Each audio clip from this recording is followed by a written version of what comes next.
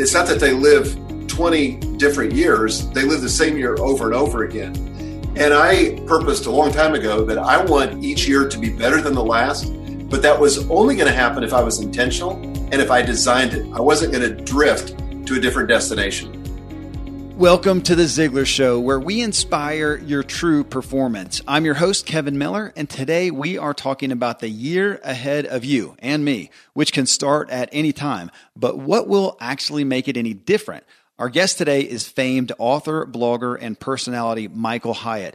As you heard in the intro clip, how many people don't live progressive years of life, but simply relive the same year over and over again? Since you're listening to this show, we can assume that you're not an average person. You're an aspiring, achieving individual.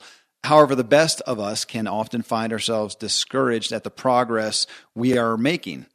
You are who this interview is for. It's an intriguing strategy that Michael gives us, focusing on his just released book, Your Best Year Ever. If you don't know Michael, he is the author of the New York Times bestseller platform, Get Noticed in a Noisy World, and the Wall Street Journal bestseller, Living Forward, a proven plan to stop drifting and get you the life you want.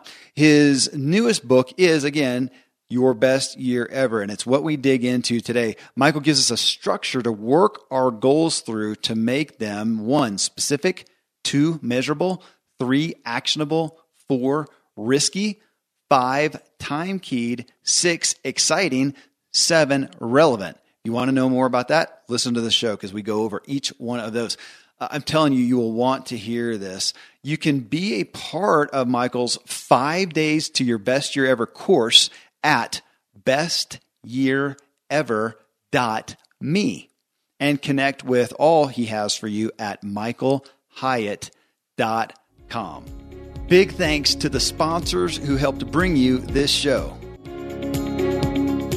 Okay, folks. Mark, Tim, and I now bring you an incredible discussion with Michael Hyatt.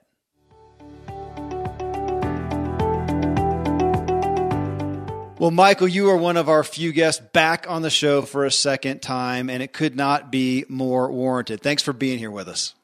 Thanks, Kevin. Great to be on with you guys. Yeah, man, I'm glad to be with you too, Michael. You know, we have a good friendship here, but I'm excited about your book coming out. So this is very cool for me to be here as well. Thanks, Mark. I'm excited you're with us as well. Yeah, I am too. It was a gift to go through this. I mean, goals, big part of Ziglar legacy, of course, but the way you've come at it is just brilliant on a few different levels. So I want to dig in, but what was interesting to me right off the bat is, so the book, Your Best Year Ever, the 5-step plan for achieving your most important goals, you being the rock star in the publishing world, I could see you saying, you know, how to be intentional and come at your book title with great purpose. And yet this one was not one that you had laid out. It was kind of pulled out from your staff, it looks like. Well, it actually was the title of a course that I've been teaching now for 5 years. And it really went back to a practice that I've been doing in my life for more than a decade, where that week between Christmas and New Year's, I would use it to kind of turn the corner and review what I'd accomplished in the previous year, kind of close the books, pivot to the new year, and design the new year. And for a lot of people, that's a brand new idea. You know, it's not that they live 20 different years, they live the same year over and over again. Wow. And I purposed a long time ago that I want each year to be better than the last, but that was only going to happen if I was intentional and if I designed it. I wasn't going to drift to a different destination. Well, and your timing is awesome there because, I mean, you're not alone, you know, in your time frame. Right. You may be alone in how you go out about your time frame, but there are you and millions, if not billions, of people that start thinking about the new year around that time frame. The problem is that it's not New Year's resolutions or New Year's goals. It's what did you call it? New Year's hopes. Yeah. And, you know, and so it's about making that stick and actually mean something. Yeah, I mean, millions and millions of, especially Americans, will be making New Year's resolutions come the first of the year. And usually they're related to things like, you know, weight loss or paying down debt or stopping smoking or something like that. And people are really excited about it. But honestly, for the most part, it's just this kind of general aspiration that, and we know based on the science, by about the 21st of January, most people are out of the race. And you can see this gym memberships because when by the 21st, stop a second, by the 21st of January?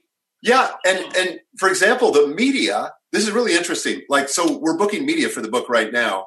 And most of the media will happen right in that first week of January because people are very goal conscious, very on top of resolutions that very first week in January. But what the media has said to us, and again, it's based on the science, is that they want to have me back on the 21st, on that week of the 21st, because that's when we know people have given up. Wow. That's significant. Well, yeah, on that, I mean, I'm a word guy, and the definition of resolution is a firm decision to do or not do something. And yeah, I hear you saying, well, it's the resolution statement there is kind of a misnomer. And to what you said, Mark, as I thought about it, we really list out hopes, don't we? And those don't stick. Well, think about this. I don't know if you guys go to a gym or work in your homes, but I happen to go to a gym. I always dread that first week in January because I know it's going to be hard to find a parking place because the gym will be full of what I call resoluters. And the resoluters are the people that have gotten all amped up because they looked in the mirror on January the 2nd, the day after New Year's, and they're going like, oh my gosh, I need to lose 10, 20, 30 pounds, whatever, or I need to get out of debt, or this year's going to really be different. And they show up at the gym and it's packed. You can't get on the machines you want, all that.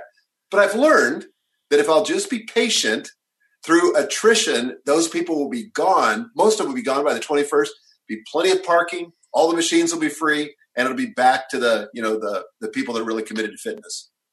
Wow. And I read in the book, and you talked about that, how quick people leave them, that even after 6 months, only half are still going, and ultimately less than 10% are ultimately successful, which brings me back. And I want everybody to think about this again, because it's stuck in my head here, what you just said a moment ago. Most people don't live 10, 20, 30 years, but the same year over and over again. I don't think about it in that way. And it makes me think of the movie Groundhog Day, and which I own. That one. I do too. I own it. I absolutely love it. But that's convicting, and I think for some it could even be a little. Maybe it should be a little discouraging. Yes. Yeah, it should be. One of the things that I've learned from my coach, Dan Sullivan, is that you always want to make your future bigger than your past. And the reason for that, we've all met people that go in the opposite direction, right? These are the people that are on Facebook that you went to high school with that are basically still in high school. Yeah. They're still reliving their senior year because that was the peak of their life. Maybe they were the football captain or they were a cheerleader or whatever, and they're just, really stuck in that. Or somebody that's retired that talks about the glory days of their career. Exactly. But the key to being energetic, the key to growing in your capability, the key to satisfaction is what Dan says, make your future bigger than your past so that you're always taking it up a notch every year and growing. Yeah, the glory days. I just wrote that down before you said that. It's always felt like a tragic thing for somebody to refer to that. Because if I went back to that time in my life, I would much rather be here today, thank God. Well, you start off describing how we often do start off strong with an initiative, then we get derailed and fall short of our hopes. So in looking at excuses and just our own human psyche, do you find that people generally feel like something came in and derailed them, something externally, or are they kind of conscious that, no, I just personally didn't see it through? Well, it's probably a mixture of both. It depends on the person you're talking to. But it is remarkable how many people consider themselves a victim. In other words, what happened to them was because of something outside of their sphere of influence. And we have to acknowledge there are things that happen to us that are outside of our sphere of influence, right? But there's a whole lot more under our influence and under control than sometimes we'd like to admit. When I was the CEO of Thomas Nelson, I had an executive coach named Eileen. And one August, we missed our budget by, several tens of thousands of dollars. And I was a little bit down about it. She came in for a consulting day. And she said, and this was, by the way, in the middle of the recession. So she said, why did you miss your budget last month? And so I said, well, okay, we're in the middle of an economic recession. That's number one. The whole economy's down. Number two, my industry, book retail, is down. All retailers are facing challenges with consumers, and we just, we're a victim of that. And third, all the technological change with social media and everything is really difficult to adapt to. So she thought for a minute. She was very kind, very empathetic, and she listened to me and she said, okay, I get that. But here's what I want to ask you. What was it about your leadership that led to that result? Wow. I mean, it really ticked me off. I said, what do you mean it was about my leadership? It had nothing to do with my leadership. It was all external. And she said, okay, I get that those things happened, but here's the problem. As long as it's out there, you can't do anything about it. You're just like a cork on the ocean. You're just floating with the current. But if you will take responsibility, and she said this, is there anything you would have done differently, knowing what you know now, looking back on last month? I said, absolutely. I would have met with the sales manager. I would have found out our progress earlier in the month. I would have made some calls myself. There were a ton of things I could have done. She said, okay, so it was about your leadership. And I said, dang, you're right. It was about my leadership. Dang it. So taking responsibility is I think a skill that we can all learn, and it sets us free, because now all of a sudden, once I take responsibility for my results, even if it's a failure, I can fix it because it's inside of my control. As long as it's out there, I can't do a thing in the world about it. So I got to ask you, because it's like, Michael, you can see behind me, I've got 6 kids, and like taking personal responsibility is like way huge. I used to have like 18 pages of things I wanted my kids to learn before they left my house. Now I'm down to like 3. Okay. and because you realize that, if they can leave with just a couple core things, like they can feed their family, they can be successful. And so one of those things is taking personal responsibility. Why do we fear that so much? Why in all your time and meeting with people, and whether it's at Thomas Nelson or now with Best Year Ever, why is this concept of personal responsibility so tough? I think it depends on the type of personality. Some people, they have such a fear of failure. Maybe they were punished for it when they were a kid. Maybe they were shamed when they failed. And so it's never been safe for them to fail. And so they have to deny that it's their responsibility. Another funny story, when I was in Thomas Nelson, my predecessor, Sam Moore, had been there for 47 years before I became the CEO. And he kind of had a mercurial personality. By the way, he's very good friends with Zig Ziglar. But sometimes he was up, sometimes he was down. People would always ask when they'd go into his office, ask his assistant, what's the weather? Is he going to be up or is he going to be down?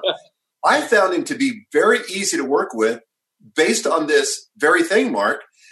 Guys that reported to him that didn't take responsibility when they failed, he would basically eat their face off. I mean, in public, he would just go after him because it made him crazy.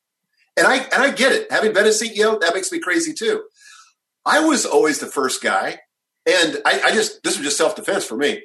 I was always the first guy when I failed to get an appointment with him and make sure that he heard it from me first. Mm-hmm. And then he would do things like, remember that month I was telling you about when I missed August? I went into him as soon as I found out, and I said, Sam, I'm sorry to say we missed this last month. And he said, by how much? And I told him, and he was like, oh my gosh. And I said, look, totally my fault. This was after the conversation with Eileen. Totally my fault. There's a recession and all that stuff, but there's a lot of things I could have done differently. The good news is there's a lot of things I will do differently. So he thought about that for a minute, and he looked at me and he said, Mike, he said, is Romans 8:28 still in the Bible, which is the verse that says, God works all things together for good to those who love him and are called in according to his purpose? And I said, yes, sir, it is. He said, we're going to be okay. And that was it. That was it. So it was about taking responsibility. And so I think one of the things that we can do as leaders in particular is take the sting out of failure, make it safe for people to fail so that, we don't just excuse it. We make sure that they squeeze the juice out of the lessons.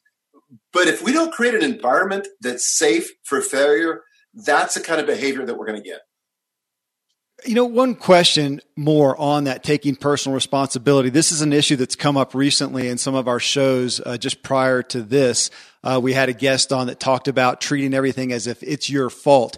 Going with the spirit of going ahead and taking personal responsibility. But we got feedback from folks that there's a struggle with guilt and feeling at fault already, that it feels very daunting to, as Mark kind of attested to really embrace that. They may not have a leader above them that is going to make it safe.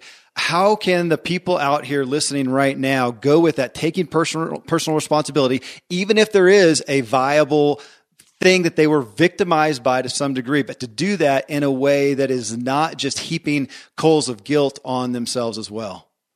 Yeah, I think we have to be very careful and distinguish between traumatic events, like somebody that was raped or assaulted or something like that. I am not suggesting that those people need to take personal responsibility for what happened to them. There's a lot of things in life that happened to us that we weren't responsible for. But here's the key. Our response is something we can always take responsibility for. Now, we have to give each other grace, right?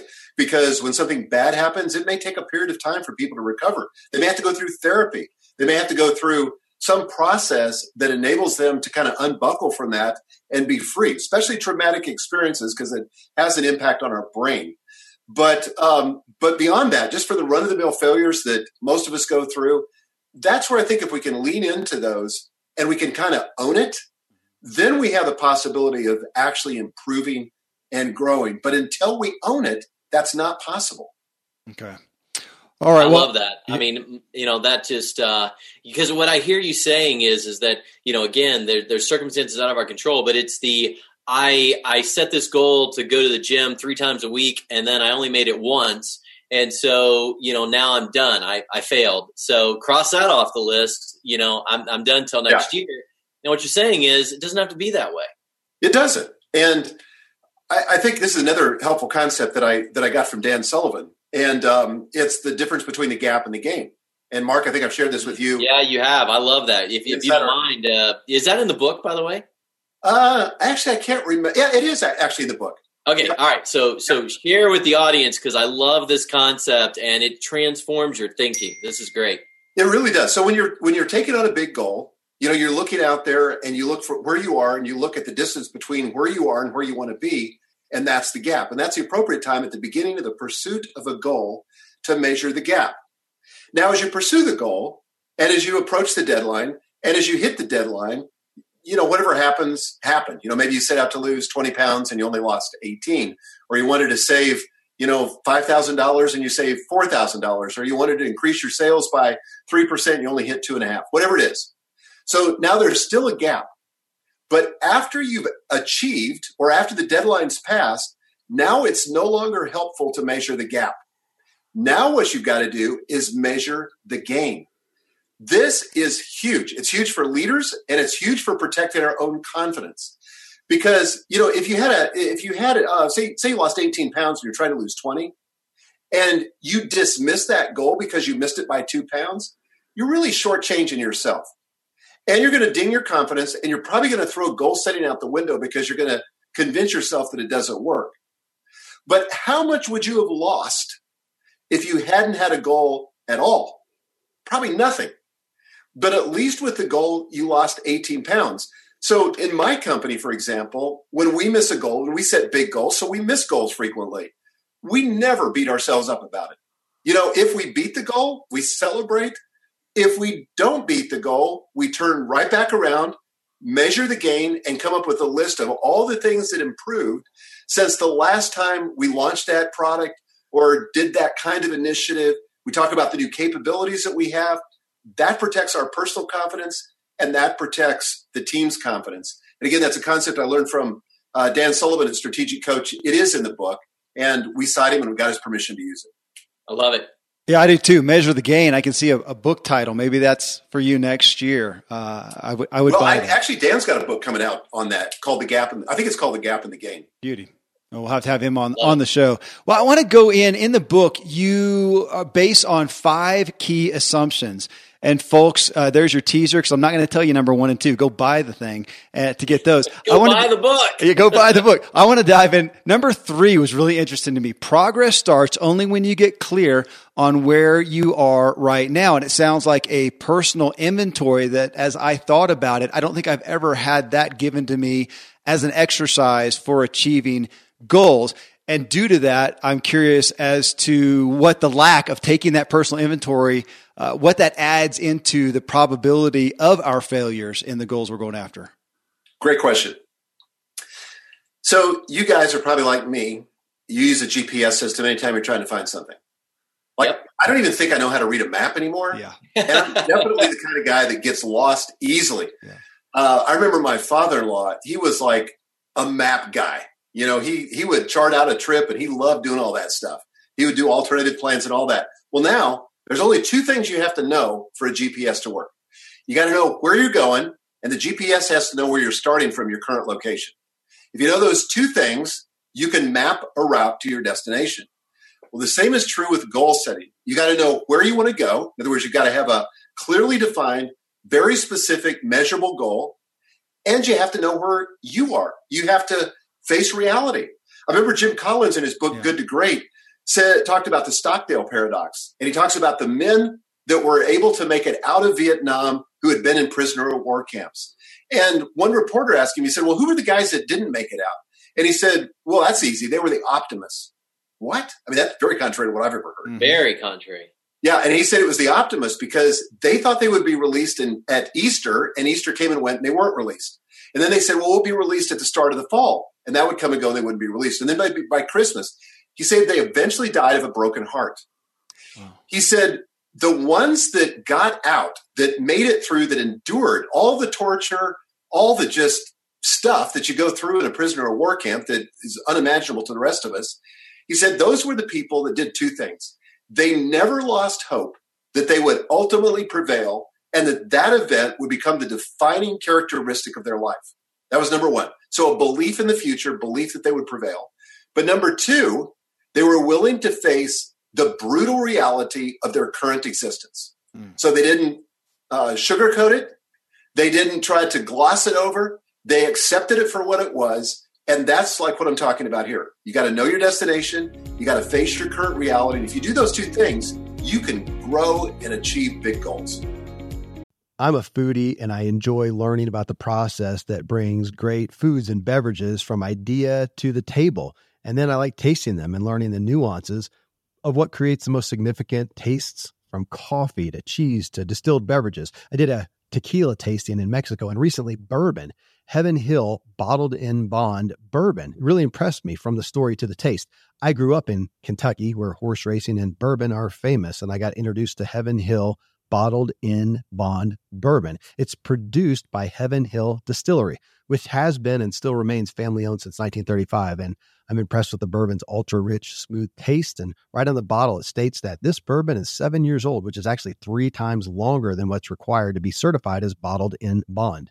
I feel with beverages, the longer the prep, the better the taste. Being a bottled in bond product means it must pass a list of 7 requirements that set the standard for this quality bourbon. So look for it at your local store. Heaven Hill reminds you to think wisely and drink wisely.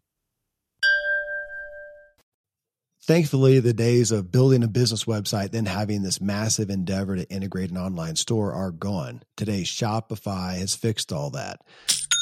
I had one business where we actually built the entire website on Shopify's platform. So whether you're just starting out or you're selling $1 million of product already, Shopify is just the industry leader. It works the same for physical products or online and digital, and Shopify is just hands down the best out there. Most importantly, Shopify helps you turn browsers into buyers with the internet's best converting checkout. It's 36% better on average compared to other leading commerce platforms.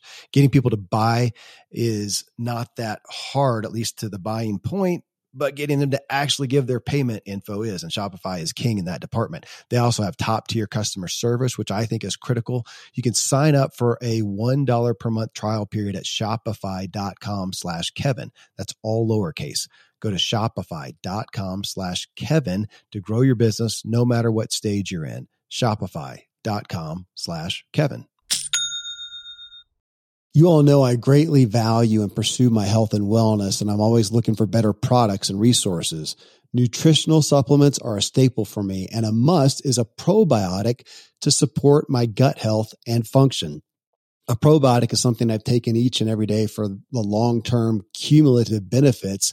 Seed is a company that makes a synbiotic, which is actually a unique mix of probiotics and prebiotics.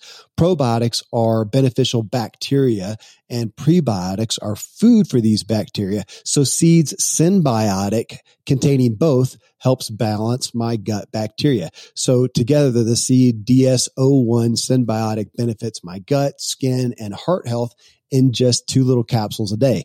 Taking Seed's DS-01 synbiotic and avoiding the foods I know my body is sensitive to has taken me from constant digestive problems to almost none. I trust Seed's clinical trials and breakthrough research that's been published in top scientific journals.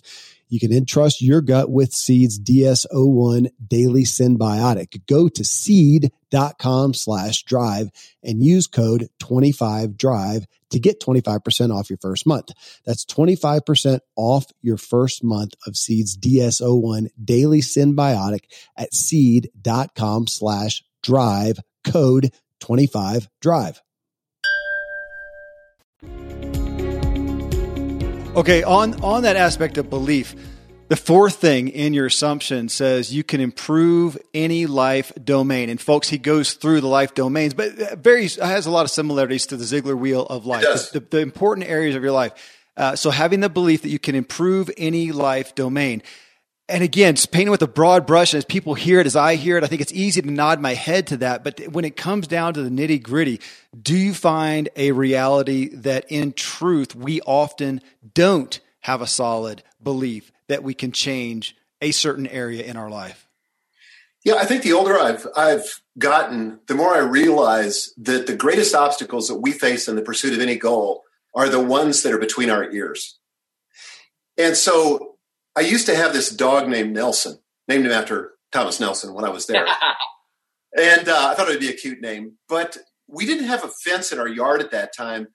And Nelson would often bolt out of the yard or out of the front door, and we'd spend the next, couple of hours trying to chase him down. So finally we got smart. We couldn't build a fence at the time, but we discovered invisible fence. Yeah. So we buried one of those in the yard. And the way those work is that when the dog has a special leash on, or a collar on, and approaches that perimeter, that wire that's buried in the ground, he gets a little vibration on his neck. And it's just enough to kind of startle him. And so you train him through this process. It doesn't take very long, where when he approaches the barrier, he immediately backs off. Well, Nelson was so trained with this that we could stand on the other side of the barrier with his collar off. So he didn't have a collar on. And we would beckon him to come to us. The grandkids would have treats. He wouldn't budge. Now, the question is, where was the invisible fence? Because it wasn't working because he didn't have the collar on. There was nothing to conduct that electricity so that there was a vibration. The barrier had moved from the invisible fence to his mind. So now the fence was between his ears. And a lot of people have that kind of barrier or obstacle as they're thinking about some area of their life. And I hear it all the time. They have these limiting beliefs. Sometimes they're global, like, I can't succeed in this economy, or I can't succeed under the current president, or maybe it's something about other people. That person won't give me the time of day because I'm just, I'm a bean counter. They diminish themselves in some way. The most damaging limiting beliefs, though, are the ones that we have about ourselves. Things like, I hear these all the time, I'm not technologically inclined, or I'm too old to get hired, or the reverse, I'm too young to get hired, or I'm overeducated. I mean, all these things, these don't exist out there. They exist in here. And one of the things that I do in the book is I have a process for really kind of looking in the mirror and evaluating whether something is objectively true or whether it's really a limiting belief. And the key is to take those limiting beliefs and transform them into liberating truths. So, for example, to the guy, and I had a friend of mine who was unemployed for 6 years, and the story that he was telling himself, the belief he was telling himself, was that he was too old. He was in his 50s, nobody wanted to hire him. And I said, okay, let's transform that into a liberating belief. The truth is, you have more experience than all these young people that are trying to get hired. You've made a lot of mistakes. You've seen it all. You've got wisdom. You've got perspective. So you've got way more to offer to an employer than somebody that's fresh out of school. But I've also heard the opposite for the person who says, well, I can't get hired because I'm not old enough. I'm too young. Well, what if the liberating truth was I have the energy of youth? I have the stamina of youth. I'm willing to work harder, work longer, make stuff happen. Again, it comes back to your beliefs. One of my favorite quotes, Michael, is that from Zig Ziglar, and it's just one that I've really hung my hat on with my staff, with me personally, and with my kids. Is you can change who you are and where you are by changing one thing, and that's what goes into your mind. Beautiful. And you can do it by reading. You can do it by consuming books. You can go out and buy your book, Best Year Ever, and change what goes into your mind. But in some cases, it's literally changing the perspective in your mind. Yes. You can change who you are and where you are by changing one thing. And it's not where you live. It's not your age. You change simply what's between your ears, and you can change everything. Totally. Yep. Well, I want to ask on that beliefs, because as I was reading through the book, I really began dwelling on that a lot and just thinking through about beliefs, because another assumption, I guess, that I think we make in the personal development world is that our beliefs are malleable, but I don't see us as a culture. It seems like, the question, are beliefs truth or perspective? And we're having that talk here, but is it worth getting out on the table that by proxy, a belief is something that I believe because I believe it to be truth? And until I question that or allow that to be questionable, I'm probably going to be stuck. Yeah, I think so. I mean, the way I look at it, there's what happens to you, but the more important thing is the meaning that I assign to what happens to me. So two people can go through a completely different experience or through the same experience and come to opposite conclusions. In fact, Kevin, your dad has an amazing talk about this when he describes these two people who grew up in the same household. You know the talk I'm talking about. I do. And I won't get it exactly right, but the first one is the kid who's deprived. He grows up in this very religiously rigorous background or rigid background, and he can't do anything. He's deprived of most of the creature comforts that everybody else takes for comfort. Mm-hmm. So there's that one guy. And then there's another guy who has all this time for reading and exploring and spends a lot of time outdoors. And at the end of the story, your dad says, this is the same guy. It's me. It's just a different perspective on how I grew up. It is. And that one, it rings close to home because I was born young enough to be privy to some of his transition into that. And some, I think, and I won't speak for him, but I perceived a bitterness towards some of what he had. And yet then over here, I see that now he realizes that what happened here prepared him to be the man and the influencer that he is today. It's been a dramatic influence on my life to see that, Michael. Absolutely. Yeah, it's such a great story. And he's such a great example of that. He is. I got to see him, and my mom did that in her book as well, told those stories. Well, you make a big statement in the book that is what you made it a big statement. It's literally you pulled a page out and stuck it there. Resources are never, and I mean never, the main challenge in achieving our dreams. I mean, that's just flat out a controversial statement. That's got to get you some kickback. So give us a little bit more on that one. Well, I intend it to be controversial. Okay. Because I think that people limit their vision, limit what they can achieve in life because they think about the resources first and not the vision first. And the truth is this, in my experience, the resources don't show up until the vision is clear.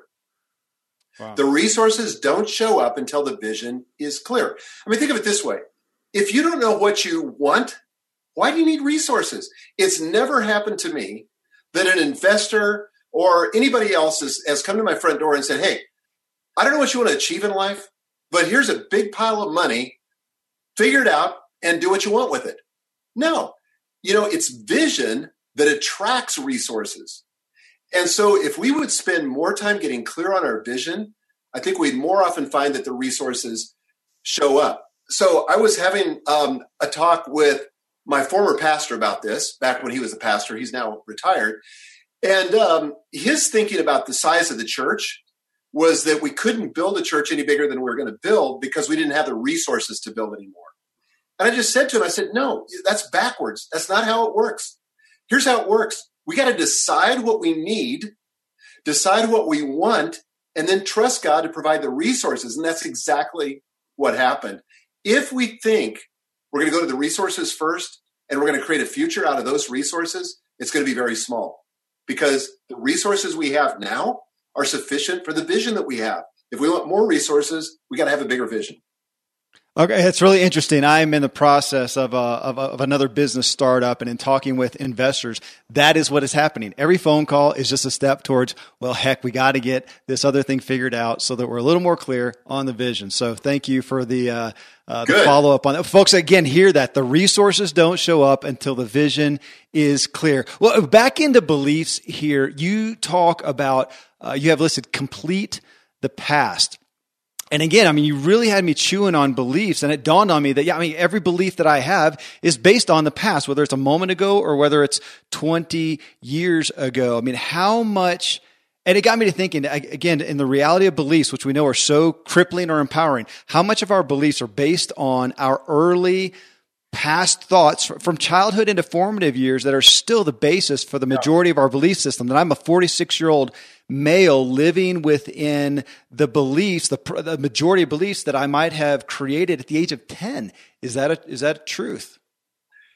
Yeah, I think that is true. And when I talk about completing the past, I want you to be able to put the past to bed, get closure on the past, so that it doesn't inhibit the best of what could be in your future. Mm-hmm.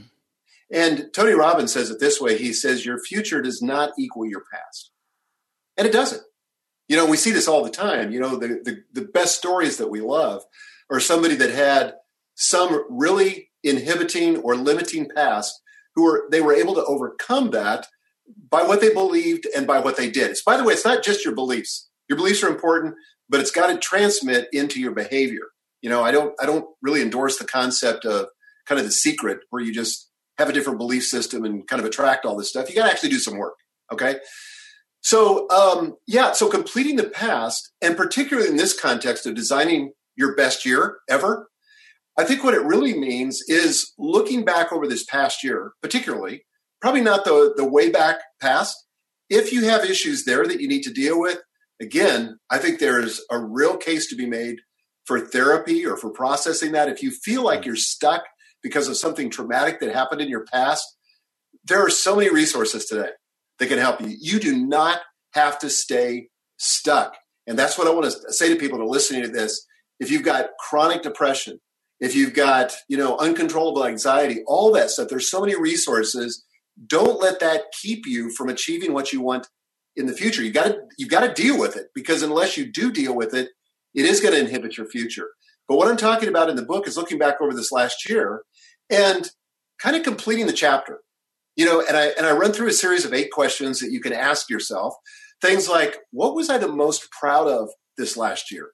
And literally to list those things out, especially for people probably that listen to this show who are high achievers, who as soon as they check off something on their list, they go right on to the next thing without celebrating or without rewarding themselves for, or even acknowledging themselves for what they accomplished. So that's a great question to ask.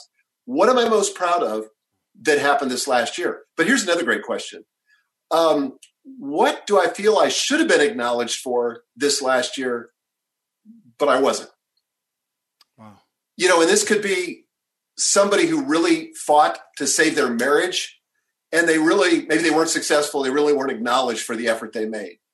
Or they did something at work, and for whatever reason, they have a supervisor that's a little bit of a knucklehead and just didn't acknowledge what they achieved. But I think it's just a great way to say, yeah, I did that, and I'm proud of that, and I wasn't acknowledged for it, and I'm not going to blame anybody else, but I'm just going to put that down because I don't want to drag that into the future. What were my biggest disappointments from last year? These are questions of reflection. Another question to ask, what were the recurring themes that happened this past year? Because sometimes we can discern a pattern in the things that happened, that can actually end up being a springboard for our greatest successes in the future, so that we don't dwell in regret, but so that we acknowledge those patterns and go. For example, a couple of years ago, one of my biggest patterns was that I was overcommitted. And that kept happening over and over again. Talk about Groundhog Day. I felt like I kept living in Groundhog Day where I had no margin in my life. And so as I began to frame up my goals for the next year, that became a theme that I really wanted to press into in terms of gaining more margin and not working so much. So can I jump in there, Michael? Because one of the words you used there was regret. And, when talking about the past, you talked about regrets, and it's a topic that our culture seems to applaud success being no regrets. I've never really been of this camp. Redemption is a real thing, but I absolutely have regrets. You actually say in the book, regret reveals opportunity. Then you make another big statement that, and I think this is what you said in the book, the only people with no hope are those with no regrets. Now, you're just kind of messing up all the movie scenes out there of no regrets. So help us unpack this, because again, it's a little counterintuitive to what we see played out in Hollywood or in social media. And so unpack that a little bit for us. Yeah. So if I say I have no regrets, what I'm really saying is that I achieved everything. There's no gap between sort of this ideal, this better future, and where I'm at now. And so the thing about a regret is it really tells us that hope is still alive, that there's something else that we aspire to. We didn't aspire to it. Now, here's the thing. We don't have to beat ourselves up about it, but to just acknowledge that, no, I've still not achieved everything I want to achieve. I've got some regrets, but that's informed the way I've shaped and design my life going forward. So, like, for example, one regret that I had was that I didn't spend as much time with my children when they were young as I wished I could have. So I could beat myself up about that, or I could just excuse it, or I could deny that it actually ever happened. No, I own it. The truth is, I didn't spend as much time with my children when they were young. But I can be a different kind of grandfather. I can be intentional about spending time with my grandkids so I don't have to repeat that regret. There's the opportunity and the potential for progress when we own it, we acknowledge it, and then own it. I'm curious on that with you. You have grown kids, obviously grandkids. So even with those grown kids and realizing that, do you feel like you've had the opportunity to achieve some redemption even just with them in regards to that? Totally. Part of it is just being willing to be human about it and acknowledge it. I can remember conversations that I've had with my kids not too long ago, a couple of years ago, where one of my daughters was basically through tears telling me how I had impacted her life in a negative way. And basically by just not noticing her, my recollection is different than hers, but it doesn't matter at that point. Only her recollection is important. And what I didn't do, by the grace of God, defend myself, but I was just able to kind of be present with it and sit there with it and let her cry and let her get it out. And she said, her words were, "This has been enormously healing for me because you held your space." That was the phrase she used. You held your space. You didn't defend yourself. And then I asked her forgiveness. And I think that's sometimes the missing piece, to own it. And we're so tempted to say, yeah, that's true. And then we gunk up the apology by adding the word but, right? But you don't understand how much I was trying to provide for your mom and your sisters during those years. But I didn't have the tools available to me that you have today. None of that has any value in that moment. And to just say, look, honey, I'm so sorry. I know that had to be painful. I don't know all the ways that was painful, but I do see you. And I'm so sorry that happened. And I take full responsibility for it. Will you forgive me? And, with tears, yes, and embraced me. And that was just a little moment of redemption. And that's happened over and over again because, as it turns out, I made a lot of mistakes as a parent. Okay, Mark, I know you're smiling there. You're envisioning an entire Ziegler family show right off of that area right there. I can't help myself, but what I want to say is I want to get a plug in here. And that is so many times we think of something like best year ever. And, and Michael, you know this. I mean, I happen to be in a very intimate group that Michael was the leader of and really helped a bunch of men become the men that we were, designed to be. And I'm going to share something that's just general. But when we all got together and we shared our goals, okay, no big surprise, they were all professional.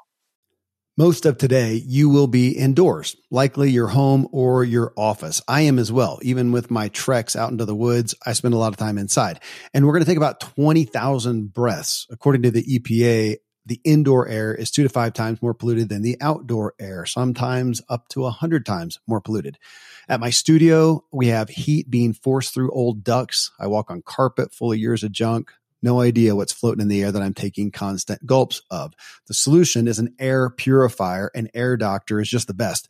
Air Doctor filters out 99.99% of dangerous contaminants and allergens such as pollen, pet dander, dust mites, mold, bacteria, viruses. They do it so your lungs don't have to. Air Doctor comes with a 30-day money-back guarantee. So if you don't love it, just send it back for a refund minus shipping. Go to airdoctorpro.com and use promo code Kevin. And depending on the model, you'll receive up to 39% off or up to $300 off.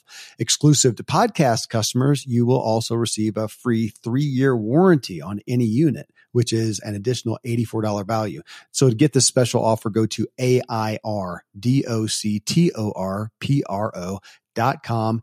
Use promo code Kevin, airdoctorpro.com, promo code Kevin. This episode is brought to you by BetterHelp.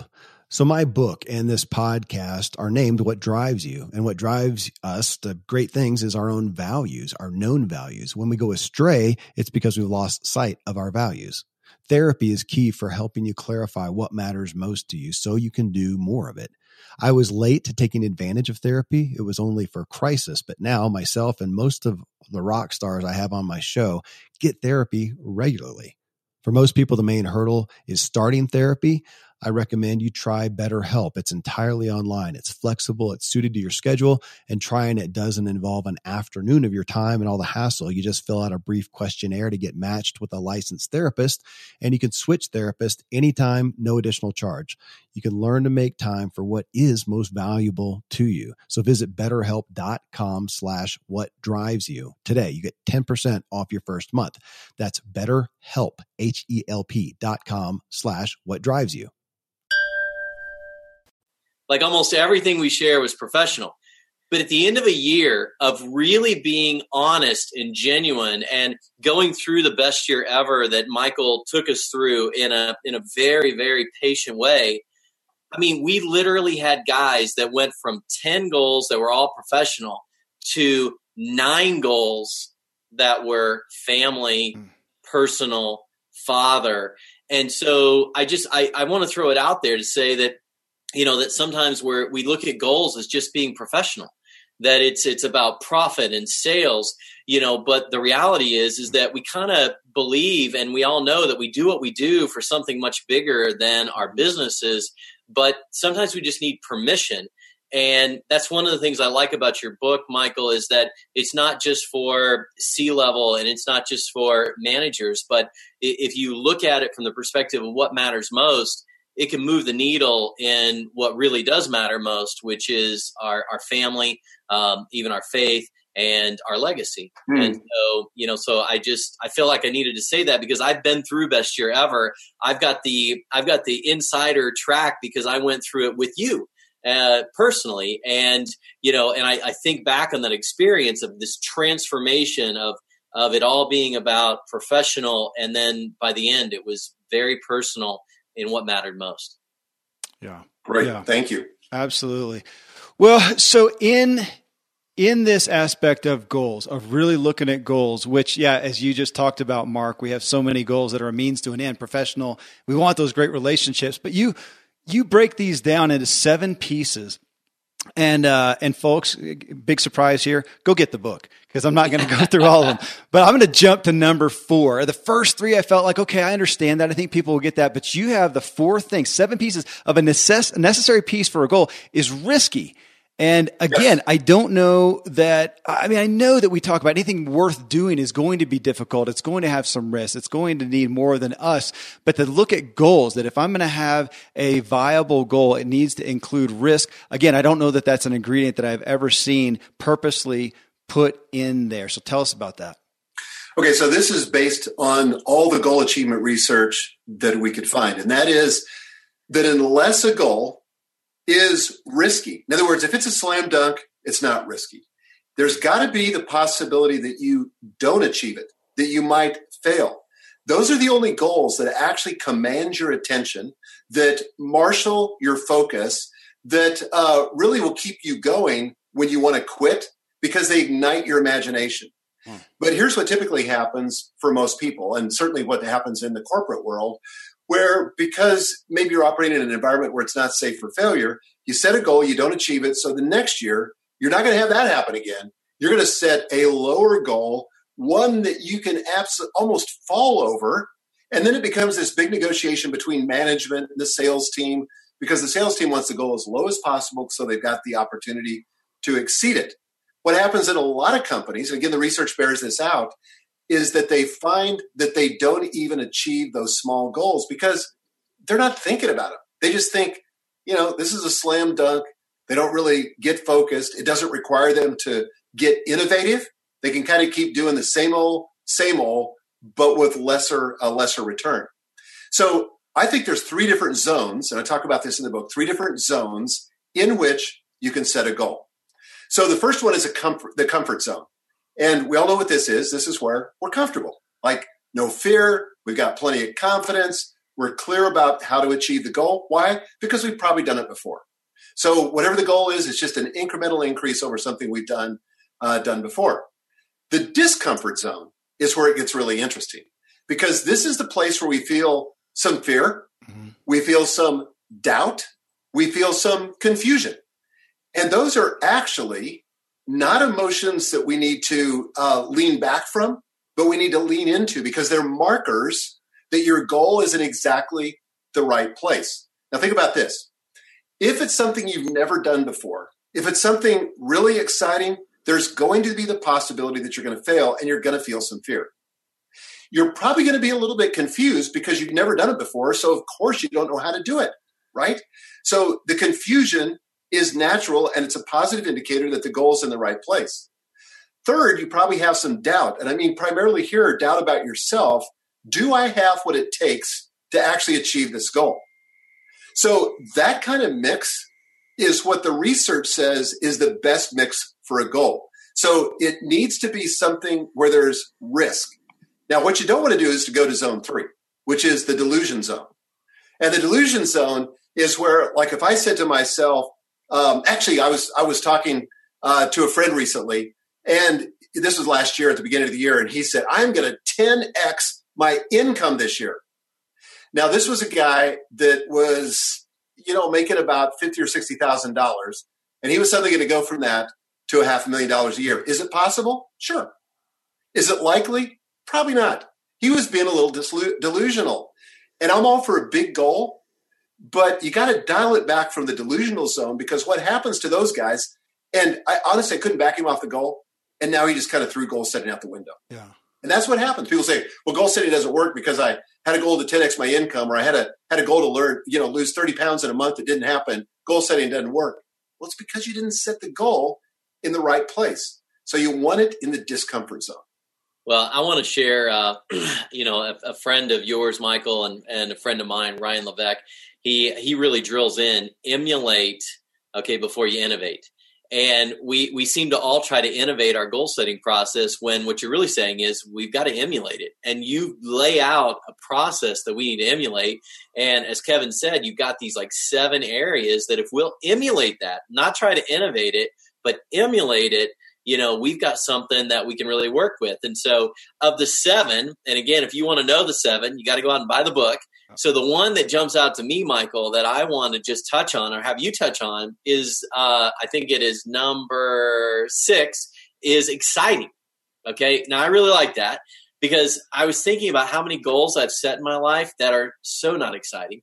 Yeah. I mean, it's just not exciting. Think about it. Number 1 weight a lot of us put down, losing weight. There's nothing exciting about that in face value. It means looking ahead to not eating what we want to eat and exerting ourselves when we don't want to, and for what end. And so, which I imagine is a little bit of your point. So creating an end that is exciting. How do you make these things that we know we need to do exciting, or is that all part of the process? Unpack that a little bit for us. Yeah, so this is really kind of cuts to the heart of the difference between extrinsic motivation and intrinsic motivation. So extrinsic motivation is like, I want to lose 30 pounds because my wife says I'm overweight and I need to because she doesn't want me to die on her. Okay, that's an extrinsic motivation. I'm doing something because somebody else wants me to do it. Or I want to increase my sales 10% this year because that's what my boss expects. He's basically told me that I've got to do that. So it's something outside of myself that's important to somebody else, but it's not only not important to me, except out of fear, but it's just not exciting. An intrinsic motivation is when we do it for our own reasons. So if I want to be in shape, if I want to, lose weight, if I want to maintain where I'm at, and it's because I want to be around to attend my grandkids' weddings or their college graduations, that's an intrinsic motivation. That to me is exciting. I'm doing it for my own reasons. And so if you can find a reason that's intrinsic, it's much more powerful. And one of the ways to get to that is just to simply ask yourself the question, when you write down this goal, is it exciting?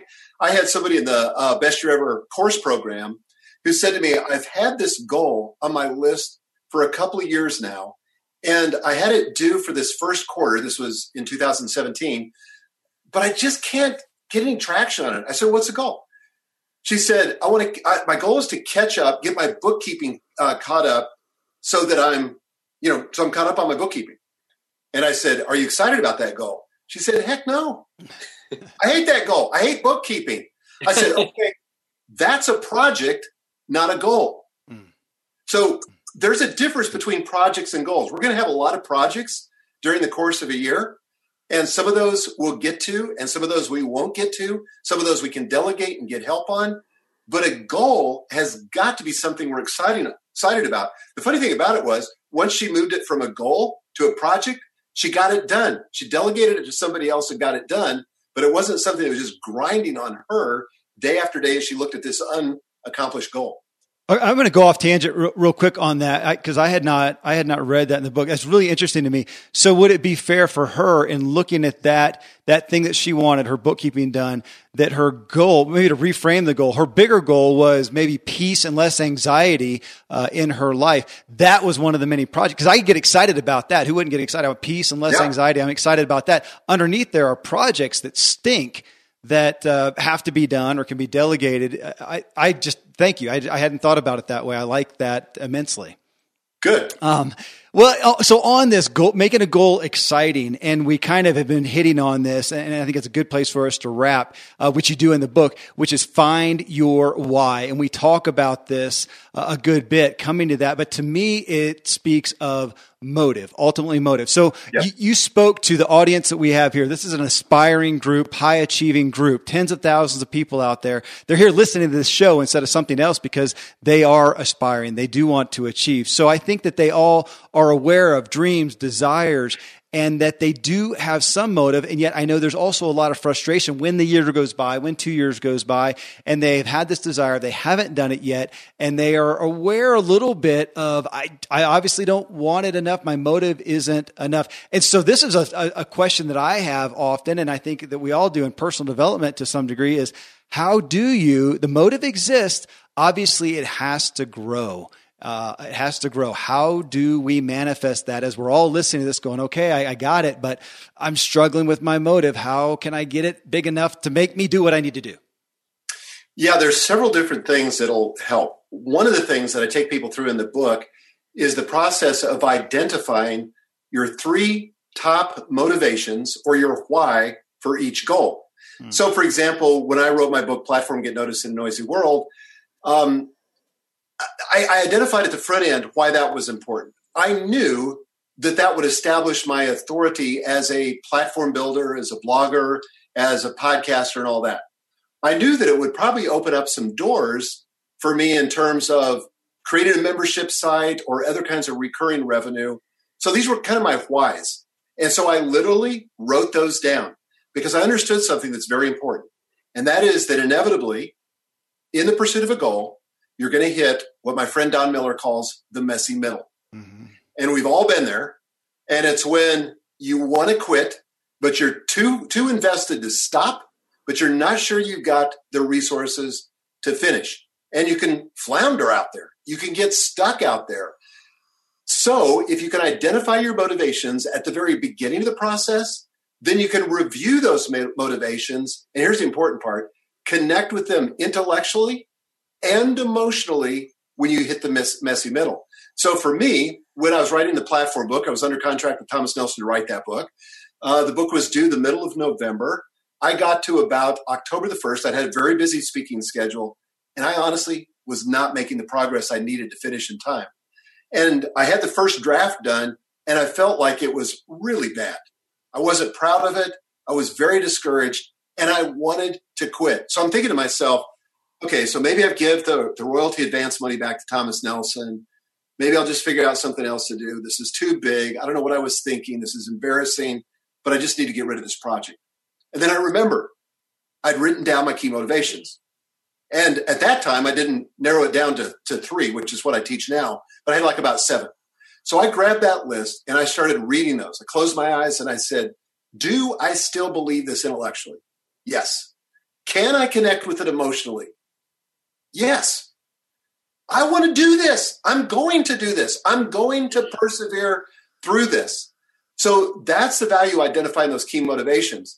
Now, I'll tell you just another hack, and there's many of these in the chapter on motivations, but having a group that you share your motivations or share your goals with that can be there for you as a resource to give you feedback, to give you accountability is hugely important. Some people share that you should go public with your goals. You should share them with everyone. Derek Sivers has a very famous TED Talk where he talks about that and says you don't want to do that because your brain doesn't know the difference between you actually accomplishing the goal and you talking about the goal. So, and there's been a lot of research done on this. For people who pursue a goal they've talked about, they give up way too early because they think they've already expended the effort. So he says you shouldn't go public at all. My experience is that you should share your goals selectively with people that you want to be part of the process, who can hold you accountable, who can encourage you, who can be there for you when you need them. So those are just some of the ways that you can keep motivation alive. Your community has so much to do with it. So important. Mm-hmm. All right. So Michael, I'm going to wrap this up, and I'm going to wrap it up on the heels of what you just said, because the name of your book is Best Year Ever. You also have a course, Best Year Ever. Now, I took the course before I got the book because I just got the book a few weeks ago because the book actually came out of the course. And I know you teach a course called Best Year Ever, and you've taught that course for, I think, 5 years. And so my question to you is in the wrap up. So let's just treat this as a total wrap up, because the question that's going through my mind and other people's minds is goal setting has been around for a long time. I've heard the concept. Mr. Zig Ziglar talked about it for decades. So why do we need a book? Why do we need a course to set goals and accomplish goals? Can't we just get a piece of paper out and go at it? You know, why do we need a course? Why do we need a book to have our best year ever next year? Great question. And thank you for asking that as we finish. Traditional goal setting is broken because most of what's taught and practiced in corporations, even in nonprofits for that matter, is just flat out wrong. It's like the common sense stuff, like just one quick example. Habit goals. I distinguish between achievement goals and habit goals. People say, if you want to build a habit, how long does it take? 21 days. We've all heard that. We all believe it is the gospel. That's not what the research says. The research says on average 66 days. And there's tons of science out there because there's been a lot of goal achievement research. And so if we want to have our best chance of succeeding with our goals, and I would just ask people that have used traditional goal setting, if it's working for you, great.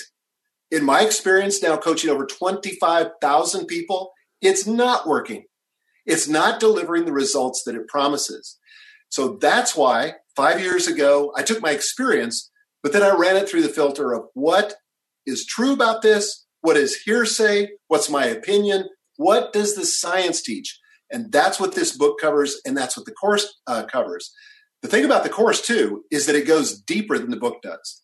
And even more important is that it makes you work through a process so that you get out the other end of the chute and you've got a clearly defined set of goals that are framed up according to the formulas that the best of science offers to us that increases your probability. Just one tip that I share in the book will increase the likelihood of you achieving your goals by 40%. And that's based on a widespread study that was done with people that did what I suggest and people that didn't do what I suggest.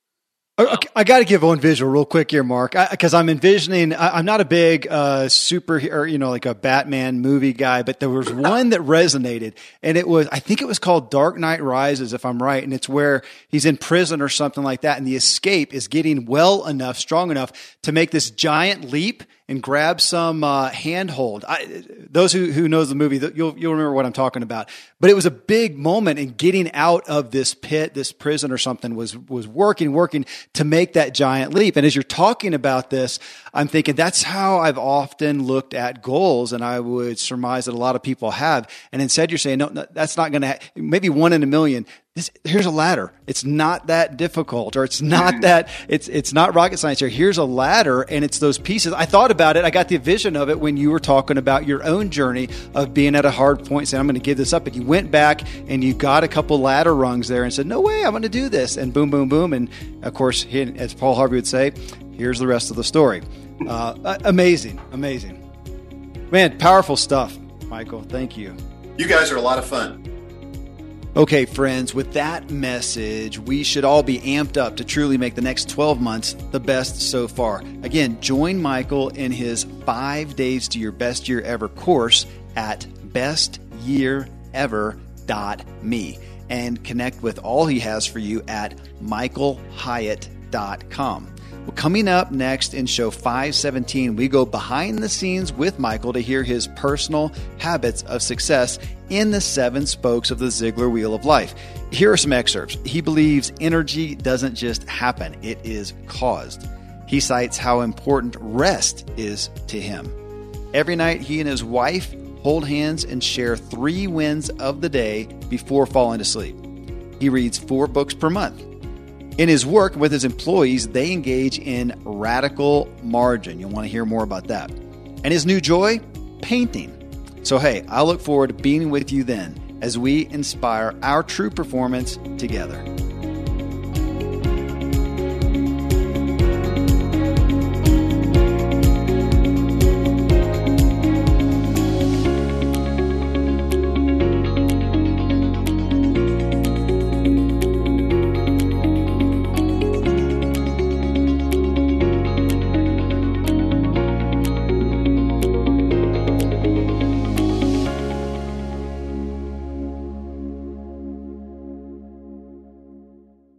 Most Americans at New Year's are thinking about improving their health and losing some weight. In regards to eating, the feeling is generally it's going to cost more money, more stress and effort, and you got to eat bland food. Well, a solution to all these is HelloFresh. HelloFresh, you get farm fresh, pre-portioned ingredients and seasonal recipes delivered right to your doorstep. You skip trips to the grocery store. You can count on HelloFresh to make home cooking easy, fun, and affordable. That's why it's America's literally #1 meal kit. You can make saving time a viable resolution with quick, convenient recipes. They're delivered right to you. You just choose your meals and select your delivery date, and HelloFresh handles the meal planning and shopping. So you just open your weekly box of pre-portioned ingredients and step-by-step recipes, and you're cooking quickly with ease and joy. My family loves HelloFresh. We just open the box, follow the recipes, and have something new and interesting and good for us. It's become one of our family's favorite activities together. So go to HelloFresh.com/drive-free and use code DRIVE-FREE for free breakfast for life. You get one breakfast item per box while your subscription is active. That's free breakfast for life at HelloFresh.com/drive-free with code DRIVE-FREE. HelloFresh, it's America's #1 meal kit.